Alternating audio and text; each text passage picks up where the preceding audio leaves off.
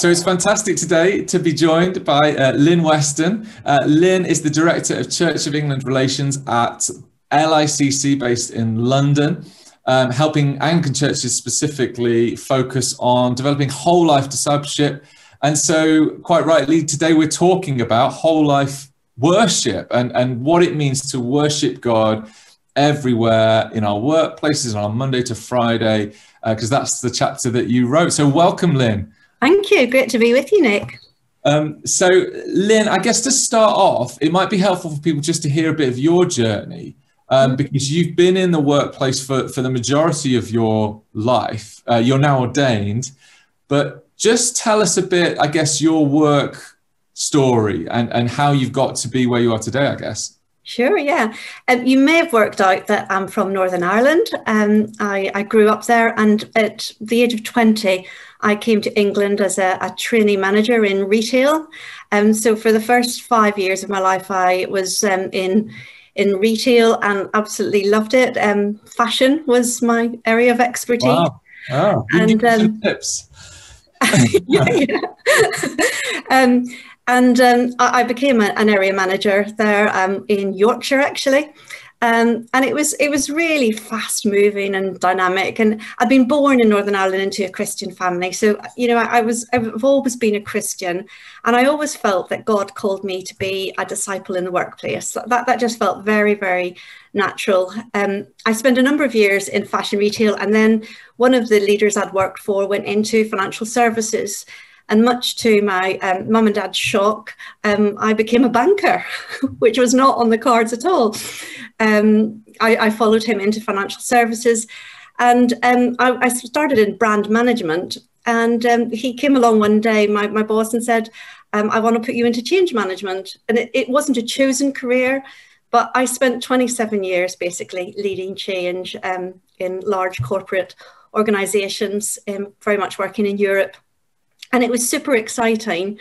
But I just always felt that I was where God wanted me to be, that I was his disciple in a place which, to be honest, most people, the majority, didn't know God at all. Lots of atheists, lots of agnostics.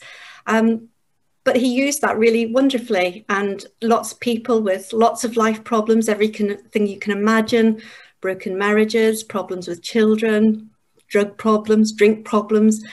And just being there in those places and walking beside people was really special. But when I went to Uganda in 2012, and on a mountaintop in Uganda, as happens, God spoke to me there and said, I'm calling you out of that place. I want you to take everything you've learned in the workplace and use that for my church. And I resisted for a bit, but then a few years later, accepted the calling and moved into ordained ministry and started working for the Church of England in the Diocese of Chester, and I'm now with LICC. And just tell us a bit about LICC and how LICC relates to the topic today about worshipping in your whole of life. Just tell us a bit about LICC. LICC is an amazing organisation. We're a small organisation, but we've got a real passion to equip and empower people to be disciples every day. Very much excited about the gathered church, but the gathered church equipping people for their everyday lives and feeling confident or courageous, whatever word feels right for you, to take your faith into the places where God has put you, whether that's in the workplace, whether that's as a parent or in your community, whether you're retired, just to feel equipped to use your faith really, really strongly wherever you are and be God's light in the world. And we do a lot of different things. We research, we write books, we create resources, we teach, we train, we consult all over the country and actually internationally as well. But most of our work is here in the UK. Fantastic. And very simply, how would you answer the question, like, why is that important? Why is where we are outside of the gathered worship, why is that important for worship? Why? Because that's what God has called us to do. You know, that Great Commission, we were called to, as we go about our everyday lives, be disciples. That is our calling. That is our commissioning. And why? Because that's where we're going to change the world, by being present and being that light of Christ in those places, by speaking God's truth, by showing his love, his kindness, ministering grace and love. Wherever we are, it's being that, and being that authentically. And those places are varied. So it's about, I think, bringing our true calling to life every day. Fantastic. In the chapter in the book, when you write on this, you have this great formulation of hours spent in our lives, and it's something like, the maximum we might spend on church activities, including Sundays and maybe a small group or whatever, is maybe 10 hours. Yeah. And then if you take away sleeping and everything, I think you say it's something like 110 hours that we each have. The rest of is that right? Perfect. Yeah, perfect. And that's quite a powerful way of displaying the amount of time we have outside of gathered worship to worship. So what does worship in those 110 hours look like for someone? I mean, obviously everyone's in different ages and stages of their work life or home-based life or whatever it is. But are there some key kind of theological principles? Like I think you mentioned Amos 5, justice. Are there some headline things that those 110 hours should be shaped by, would you say?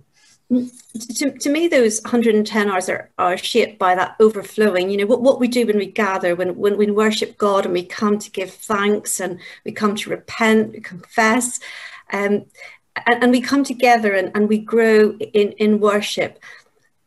That has its absolute place, but then it's about overflowing that and taking that into life. And even in the simplest things, those are things that we should be doing in worship. Sometimes we're doing really mundane things. We're cutting the grass in summertime. We're doing the things. We're taking our kids to school in the busy rush hour, and it's quite stressful.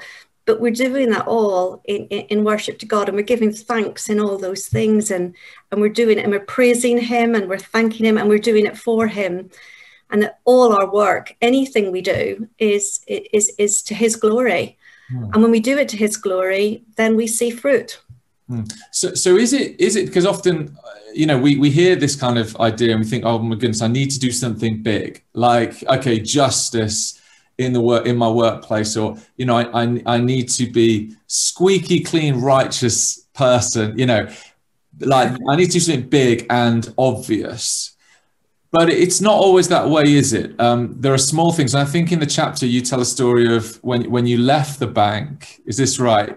Yeah. Suddenly, out of the woodwork almost. But you tell the story, people came up and said, thank you for just who you've been, maybe small kindness or just your demeanor towards people. Just tell us a bit. Is that right? Is that the story? Yeah, that is the story. I was quite taken by. I wish they'd come up a few years early, because it would have really helped. But you just take for granted what you are, and people knew I was a Christian. Sometimes when the real difficulties, that they asked me more about my Jesus and what Jesus meant to me. But sometimes what they just saw was actions and behaviors. And on this last day, I was packing up all my stuff, and people just were coming in, and some of them were big things, like thank you when you were there, and when my mum died and you were there and you showed love and compassion. But some of them were, thank you for making us laugh every day. Thank you for the joy. And I worked on really stressful projects. Thank you for, in the stress, just turning it into laughter. And that really impacted me about, joy sort of sits through the good things and the bad things. And I had never realized that they'd recognized it was Christ in me. And one of the big things that I haven't written about in this was when I actually went to resign and said I'm going to my next big change program, and my boss said to me, oh my goodness, what's that? And I said, I'm going to serve Jesus full time every day in the church. And he said to me, I've seen that coming for 6 years. Wow. And this was somebody who had no faith himself, but did still have the ability to recognize it in a Christian. And we still keep in touch, and they're so interested in how my life's panning out and why it's panning out in the way it is. We still keep lots of contact with each other. That's fantastic, because I think that is important, isn't it, to encourage people maybe listening to this or watching this, you know, that you don't have to necessarily do something what you think is big, because, you know, the topsy-turvy kingdom of God, it's the small things sometimes that are big in the kingdom, isn't it? And in the workplace, often those smaller things can make a big snowball difference, and actually are the things that people notice that are different about us, like just the character stuff. And obviously we're seeing that at the moment big time in leadership in the world, like how character really does matter. And I think that's interesting, because another concept you bring in the chapter is the gather and scatter concepts for worship. And how, I guess, what happens in the gathering does link to the scattering. For example, in this instance, you know, maybe we get refreshed in the spirit, in the fruits of the spirit, you know, not just gifts, but fruits, the character that we need to sustain in stressful work environments. Talk a little bit about that, about gather, scatter, and those kind of terminology. What does that mean? So I talk about when we gather together as the church, and that's as a people, when we come together and worship and praise. It could be in church on a Sunday, that could be in a building, it could be outside a building. At the minute, lots of churches are meeting all over the place. It could be anywhere.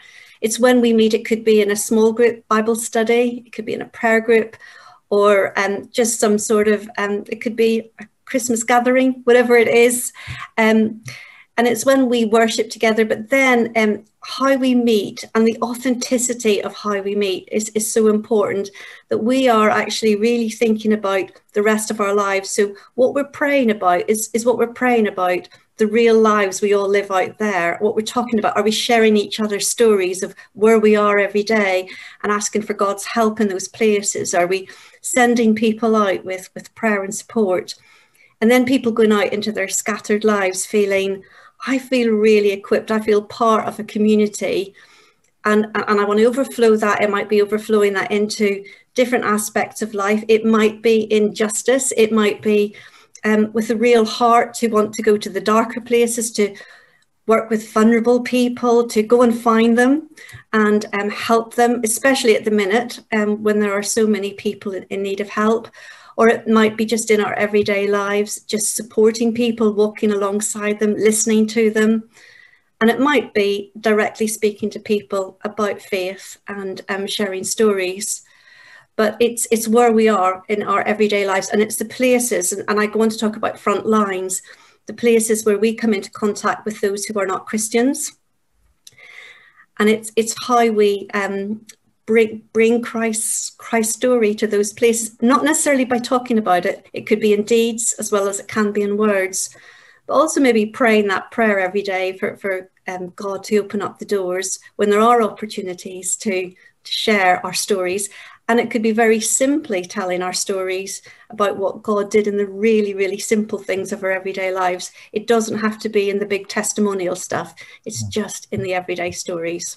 I love that. And you just made me remember that my previous church, St. Paul's in Hammersmith, we had a 6 o'clock evening service, and we introduced this slot called the other 6, meaning the other 6 days of the week, you know, where we, you know, interview someone, tell us about the other 6. And I guess is it simple things like that in terms of what churches can do to link better worship in the week and worship on a Sunday? Is it small, simple things like that? Because they make a big difference, don't they, I guess, in people's perspective and hearing from one another. So one of the things we would encourage churches to do, and those churches who do absolutely love it, it's called This Time Tomorrow. And right. It's a small slot on a Sunday. It could be a virtual slot. It could be when we're together physically. But somebody just coming up and saying, this is where I will be tomorrow. This is what my life looks like tomorrow. These are the challenges I'll face. This is what I find hard about it. This is what I'm excited about it. Will you pray for me? Will What I also like to encourage is then a couple of weeks later, people coming back and saying, you know, you prayed for me, here's what happened. That can be really powerful testimony as well. Those aren't big things. Those aren't when people are doing big world-changing things. Those are just simple things.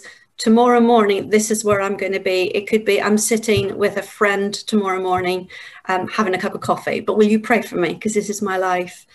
That's a brilliant way. It could also be in, as we pray, really knowing about where people's lives are and praying into those things, showing pictures in our churches of those real life places, you know, not just showing all the nice stuff, but showing the tougher stuff we have to go through, the mundane stuff, the difficult stuff. And it's just making that really part of what we do when we gather, is making it real. Yeah. Real life stuff. And part of this, again, it does come down to theology of worship. Because I guess, obviously, as someone who's helped pull this book together and overseen all the different voices that have written the chapters in this book on worship, I see that overall theology of worship so important here. Because, for example, in what we're talking about in the Gather Scatter, having a theology of worship that we as the people of God carry the presence of God wherever we are.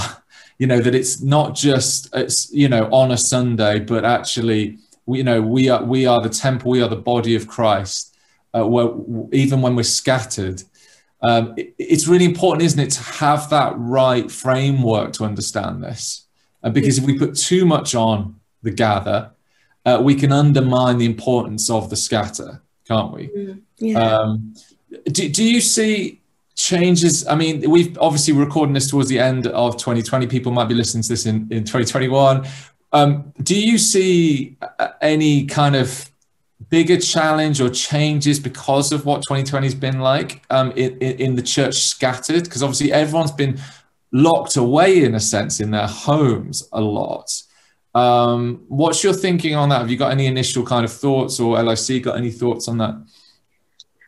I think 2020 has shaken us up as the church so much. And it's such a, you know, in change management, we used to always say, if we want to see change, we need to see crisis. And if there isn't a crisis, create one. Right. We certainly don't need to create a crisis at the minute because they're with us in abundance. But in crisis, it's a time where people stand back and reflect in a way you would never when things are normal. And I think what we've seen this year is the church, the body of Christ, ask ourselves some really serious questions, things that we've got, you know, into our way of being that we didn't necessarily feel we needed to challenge. But now, because so much of when we gather, it has been online, we've been asking questions about how we are together, how do we feel spiritually, what community have we got? We've been asking all these questions. And I think it's been, there's been a lot of negative disruption. There's also been a lot of positive disruption, and seeing what the Spirit's put on our hearts to say, let's shake this up a bit and let's see, you know, let us really ask questions when we gather. Is that equipping us for our lives, or have we become too inward looking? Are we, when we are gathered, are we thinking missionally? Are we thinking about everybody not with us today? You know, in the chapter I show some dots which show what we look like, you know, these red dots in the corner. When we're together, we can be a bit, here we are in the corner together and it feels quite safe. But how do we stay red when we're out in the world and we're impacting those other people? And what we've done when we're together really, really equipped us for those places. And I think as we go into 2021, we are asking a lot more of those questions of each other. And knowing we can so easily flip between being able to meet in person and not being able to meet in person, it's really made us reflect on how are we praying together? How are we sharing the word together? What we focused on? And I think because people's lives have changed, like a lot of people now, their work is in the home. There's a lot more, they're not so separate. Work and home aren't so separate. So how we actually engage with people in their working lives in some ways is easier. You know, we encourage people to speak to people in their workplaces, to find, it's quite easy now because you can just Zoom them at lunchtime. you know, places where you maybe just people's working lives were so separate. Yeah, yeah. Fantastic. And LICC have these 6 M's, and you mentioned this in the chapter. I thought it was really helpful. 6 M's of modeling godly character. It sounds brilliant. It sounds like, you know, if I do these 6 things, I will be very close to God himself. Just talk us a bit, because obviously people, again, for people listening or watching, you know, that I'm sure are hungry for practical tips as well. Like, okay, what can I put in place? So just tell us a little bit around that and how that plays out. I love our 6 M's because I think it really helps shape sometimes. I think sometimes when you ask people about thinking about going out into their front lines, they always assume it's about going out and being evangelists. And I think these 6 M's help us shape it into the bigger picture. Obviously, evangelism is one aspect of it, but modeling godly character is very much about the fruits of the Spirit. And that's the sort of, how do we model Christ's character in everything we do? And that's sort of the foundation of the 6 M's. But then we're also thinking about making good work. So how we work, the way we work, always giving of our best, no matter what it is, because we're giving it for God, is so important. Ministering grace and love. You know, how do we be the people who walk beside those in need, even when they're really difficult people and they might be hard to show love to? How do we show love in those places? And even in the workplace, I know there was times where I was in the awful position of, you know, having to make people redundant. How do you show grace and love in those terrible situations, especially at the minute when that's such a prominent thing going on? Being a mouthpiece for truth and justice. Sometimes it can be speaking justice into the big things, but sometimes the little things as well. And yes, of course, being a messenger of the gospel and telling our stories. But that doesn't necessarily mean, you know, getting on a podium. In my workplace, I certainly couldn't stand in an auditorium in front of everybody and proclaim the name of Jesus.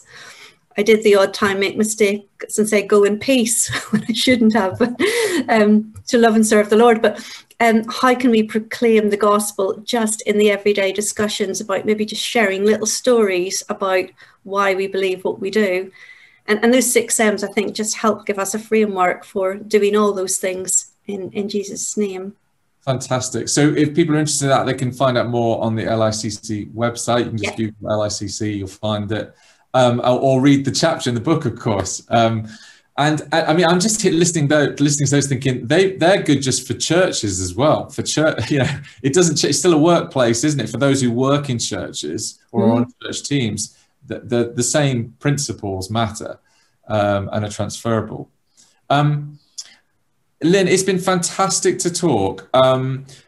Before we end, I'd love to ask you to pray just for people listening or watching this, because it can be very isolating, can't it, being a Christian on the front line, as you call it, especially if you're the only one, or if, as far as you know, you're the only one in a certain scenario or situation.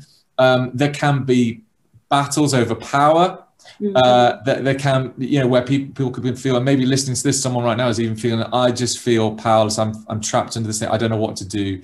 So we're really aware it's a spiritual, worship is a spiritual activity. It's a whole life activity, and it's got to be infused with prayer. So would you mind praying for us as we kind of come to land? I'd love to, Nick. Love to. Fantastic. Lord, we just thank you so much for the gift you have given us, that you have filled us with such different gifts in each of us.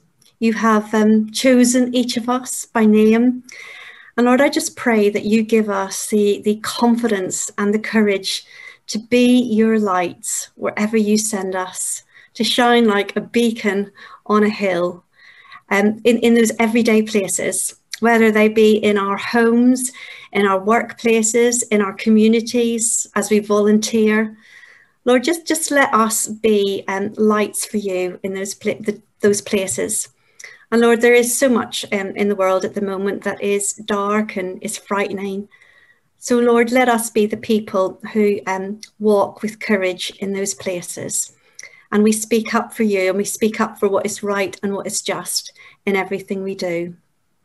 Or just bless everyone who's listening to this and everyone who's not, and just give us the courage to move forward in your name and with greater possibilities. And Lord, I pray too for the church as we gather in the coming months, as we gather again physically and as we gather more remotely. Just be with us and fill us with your spirit in everything we do. Amen. Amen. Thank you so much, Lynn. It's been fantastic to talk to you today. Thank you. Thank you, Nick. Thank you.